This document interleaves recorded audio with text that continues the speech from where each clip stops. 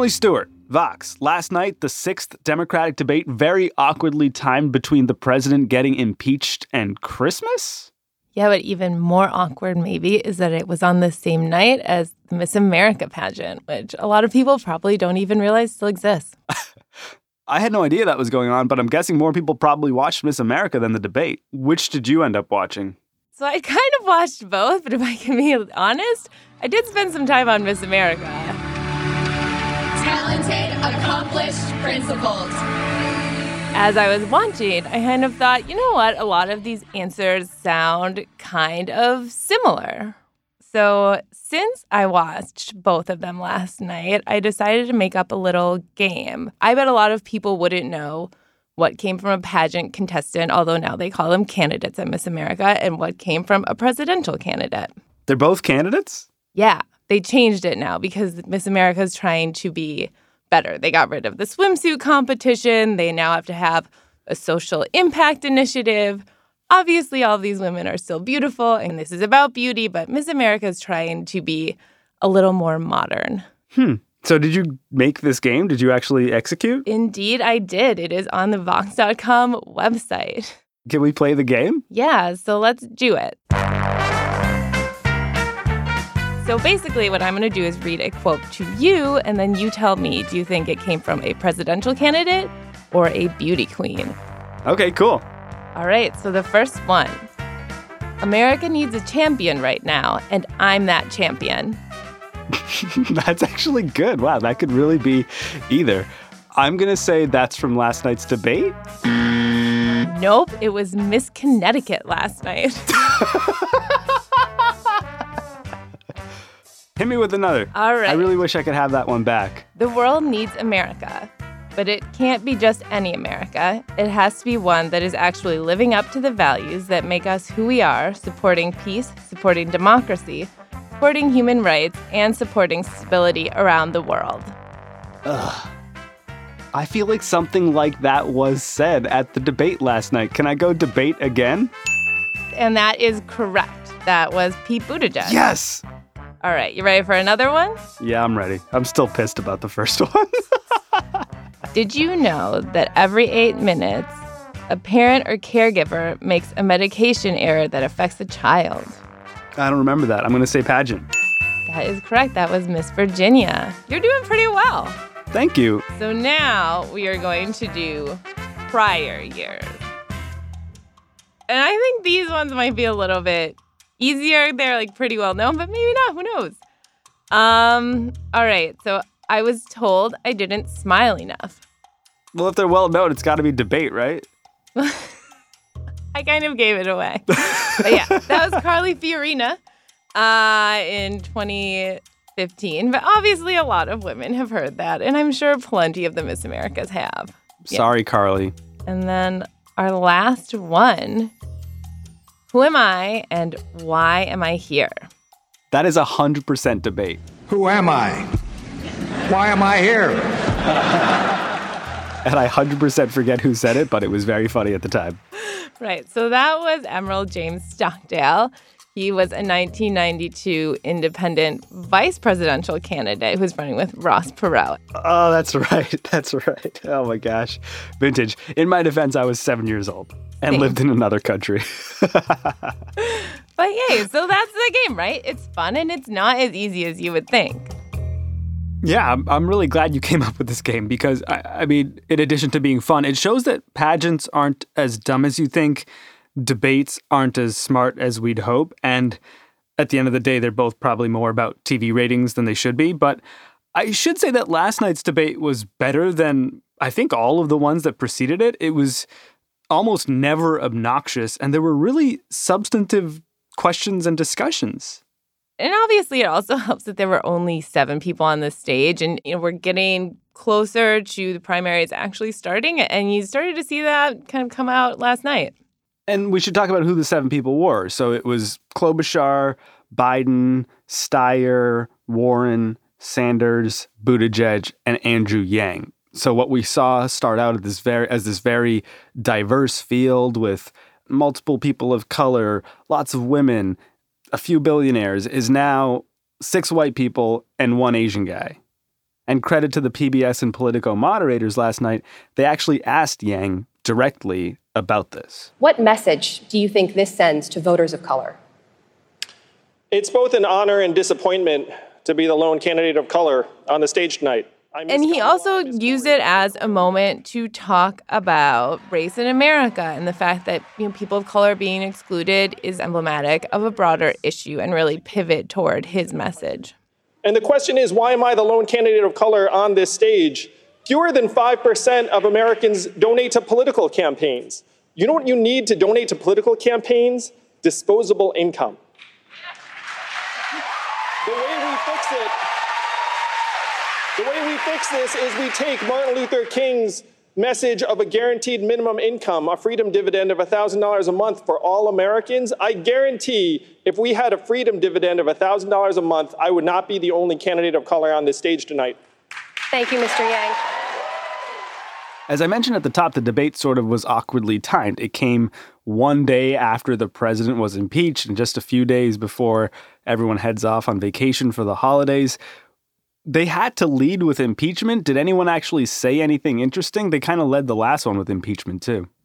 Yeah, I mean, not really. It's awkward to talk about impeachment if you're running to replace the president. Like, you want to make more of a positive argument for yourself versus like, well, maybe the Senate should get rid of him and then I'd be running against Mike Pence. Well, let's talk about some of the positive moments that people made for themselves. One of the first questions that seemed to depart from the usual sort of boilerplate of trade and the economy and climate was about this thing that Barack Obama said this week, which is essentially like the world would be a better place if more women were in charge. Is that fair paraphrasing? Former President Obama said this week when asked who should be running countries that if women were in charge, you'd see a significant improvement on just about everything.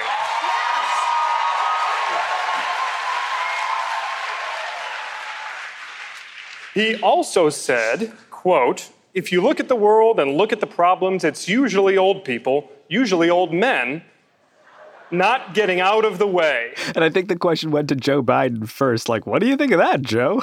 Right. Well, it's funny. It went to Bernie and Joe Biden. And it was like, okay, like maybe ask a woman on the stage. And Amy Klobuchar made that point when they turned it to her. And she was like, thank you for asking a woman this question. Then Elizabeth Warren did too. But they framed it to her. Senator Warren, you would be the oldest president ever inaugurated. I'd like you to weigh in as well. I'd also be the youngest woman ever inaugurated.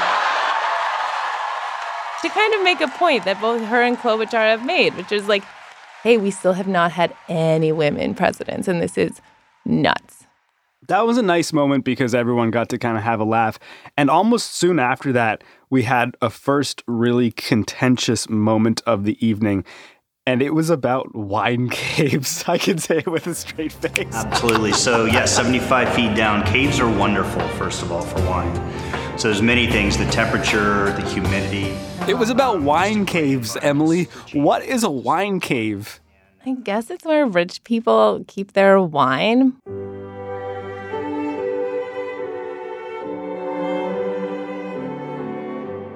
So basically, this wine cave thing kind of kicked off when our colleague at Recode, Teddy Schleifer, found on Instagram some of these pictures of a Mayor Pete fundraiser in California where there is this wine cave and a chandelier with Swarovski crystals all over.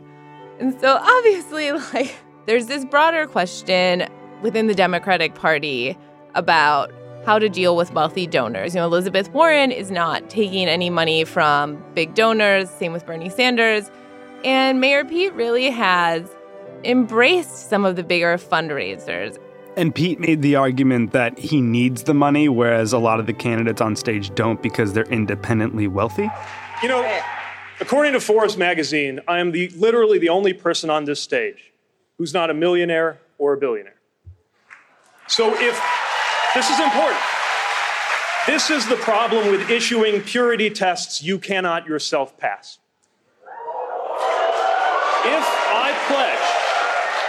If I pledged never to be in the company of a progressive Democratic donor, I couldn't be up here. Senator, your net worth is 100 times mine. And he also pointed out that Warren, for her Senate campaign, has done fundraisers in the past, and this is sort of a new stance for her.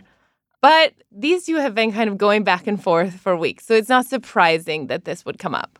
Senator Klobuchar kind of shut it down by saying, like, guys, we're not here to fight. Let's move on. Let's make progress. But then moments later, she was taking shots at Pete herself. Yeah, Amy Klobuchar yesterday really came out fighting, and she was really going after Mayor Pete. You know, I don't think Amy likes Pete very much. I don't think so either, Emily. When we were in the last debate, Mayor, you basically mocked the 100 years of experience on the stage. And what do I see on this stage? I see Elizabeth's work starting the Consumer Financial Protection Bureau and helping 29 million people.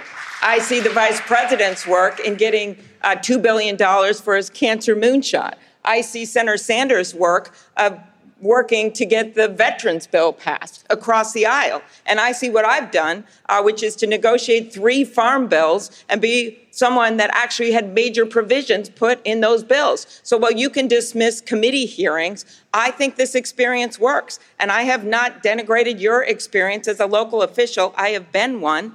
I just think you should respect our experience when you look at how you evaluate someone who can get things done. Thank you, Senator. Mr. Mayor, I'll give you a chance. She kind of made the point with him that, like, hey, young man, like, sit down and listen to some of these people and respect them. Yeah, it was kind of a big night for Klobuchar, a big night for Yang. I liked a lot of things about the debate. I didn't love the moving background that was kind of hard to stare at. I didn't love that a lot of the more diverse candidates had disappeared, but I did like fewer people and better questions and more substantive conversation.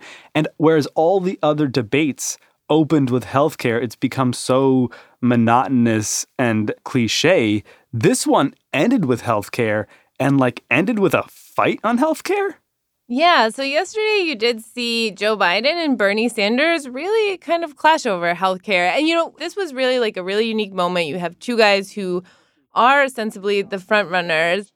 And making sure that we're able to cover everyone who is, in fact, able to be covered. Hey, put your hand down for a second, Bernie, okay?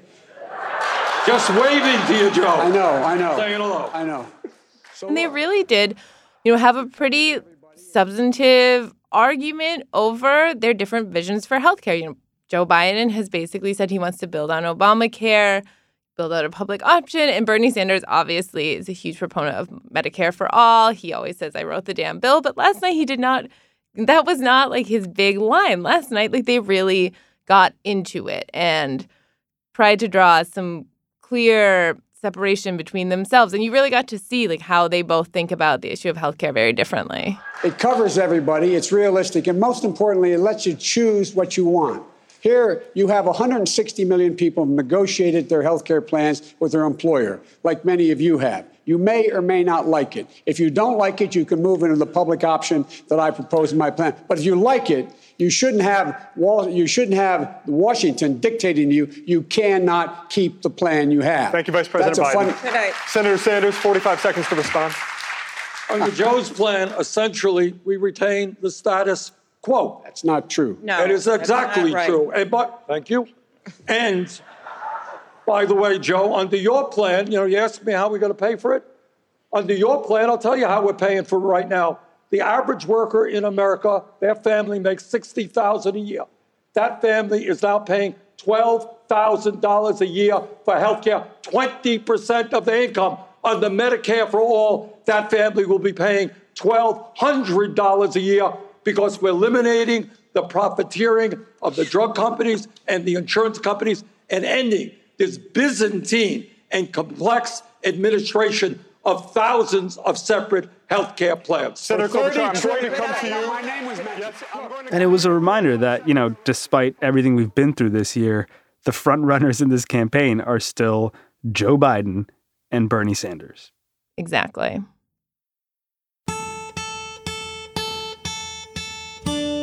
What are you doing? Rating and reviewing. What are you doing? Rating and reviewing. What are you doing? Rating and reviewing. What are you doing? Rating and reviewing. And one more thing, every now and then, pick your favorite episode and send it to a friend. And one more thing, every now and then, pick your favorite episode and send it to a friend. What are you doing? 5 stars. What are you doing? Love this show. Today, 5 stars. Today Explained. It's Today Explained.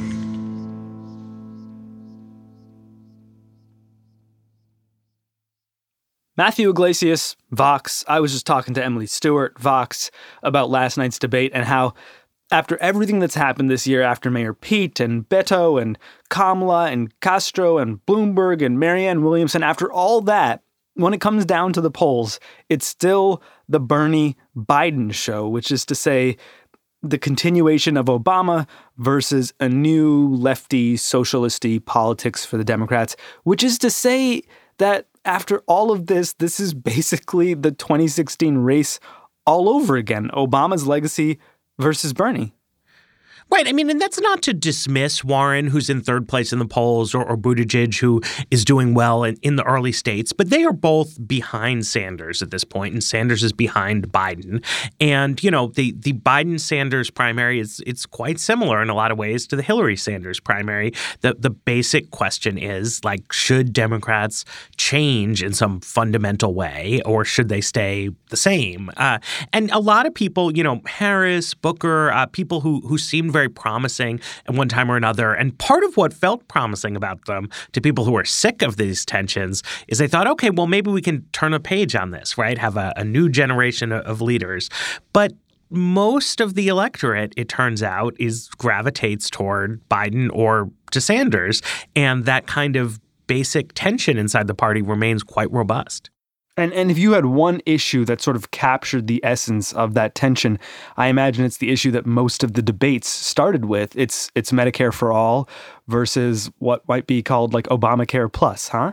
Exactly. And you see, you know, Sanders and Biden argue about this. You also saw a whole bunch of candidates initially come out for Medicare for all, I think assuming that by co-opting one of Bernie's signature issues, they could co-opt his supporters, when it turned out that, you know, that wasn't going to happen, right? That the Sanders constituency is very loyal to him. That started to lead Cory Booker, Kamala Harris, maybe even to an extent Elizabeth Warren, definitely Pete Buttigieg, to back away from that idea, right? And so it's in part a debate about policy, but really the policy debate is also about the people involved. It's about the Sanders movement and its viability, the challenge it poses to the establishment. And you've seen in different candidates' struggles to navigate those waters how profound the divide really is and how little interest there sort of was in bridging it.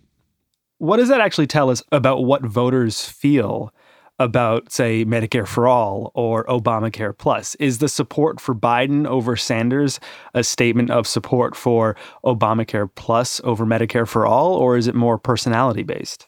I mean, I don't think it's personality-based. It's in part about the issues and the specifics of, you know, free college, Medicare for all. But I think a lot of it, and you saw this going back to Clinton Sanders, is feelings about the Democratic Party as an institution. Sanders voters, they tend to have a negative assessment of the Democratic Party and of the political system as a whole. They're younger on average, and they are angry. They like that Sanders is so oppositional to the system. Then on the other hand, you have a bunch of people who are loyal partisan Democrats, older, blacker than the Sanders constituency. They think the Democratic Party is good. They support Democratic Party leaders. Joe Biden, like Hillary Clinton, is a top figure in the Democratic Party firmament. They trust those people to do the right thing and to try to navigate difficult politics correctly, and they want to keep them in charge. The Sanders people don't see it that way. They are afraid of their interests being sold out, and they want a new group on top of the pile. And there's still about an 8-point gap between Bernie and Joe Biden in national polls. Does Bernie have any tricks up his sleeve to close that gap?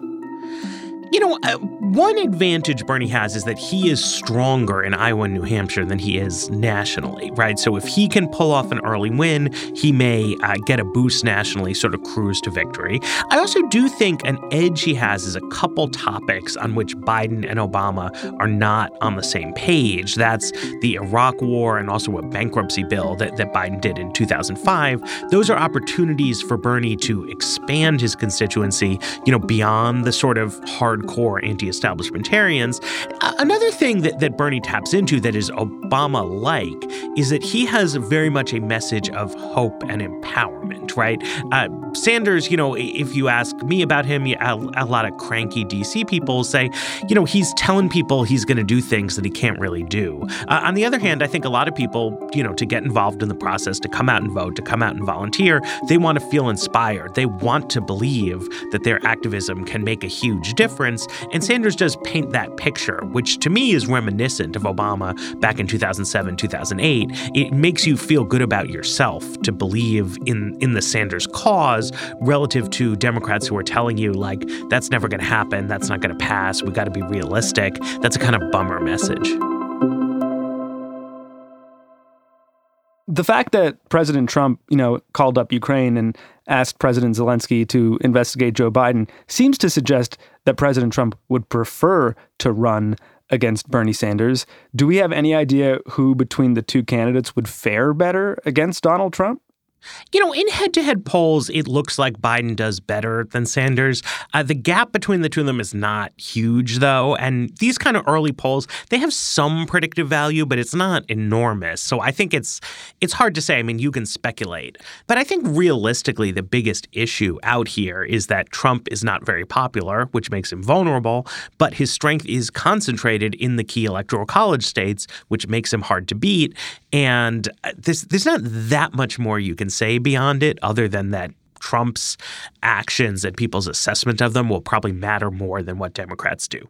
It feels like the Democratic Party right now can't really afford to be fractured. There's a lot of talk about, this is the most important election of our lifetimes, et cetera, et cetera.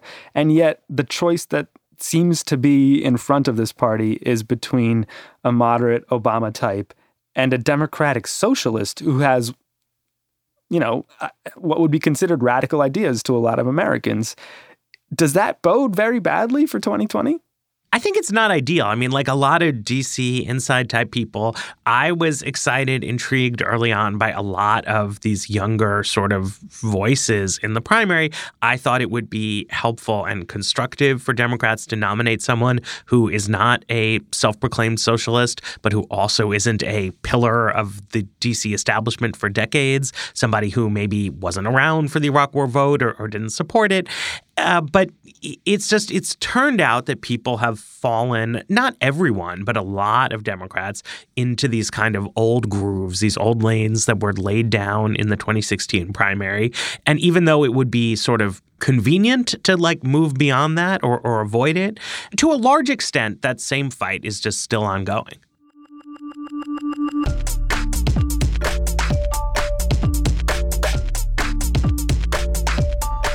Matthew Iglesias hosts the Weeds podcast along with a couple other Vox voices. They will be covering last night's debate on their show today if you just can't get enough. I'm Sean Rameswaram. This is Today Explained.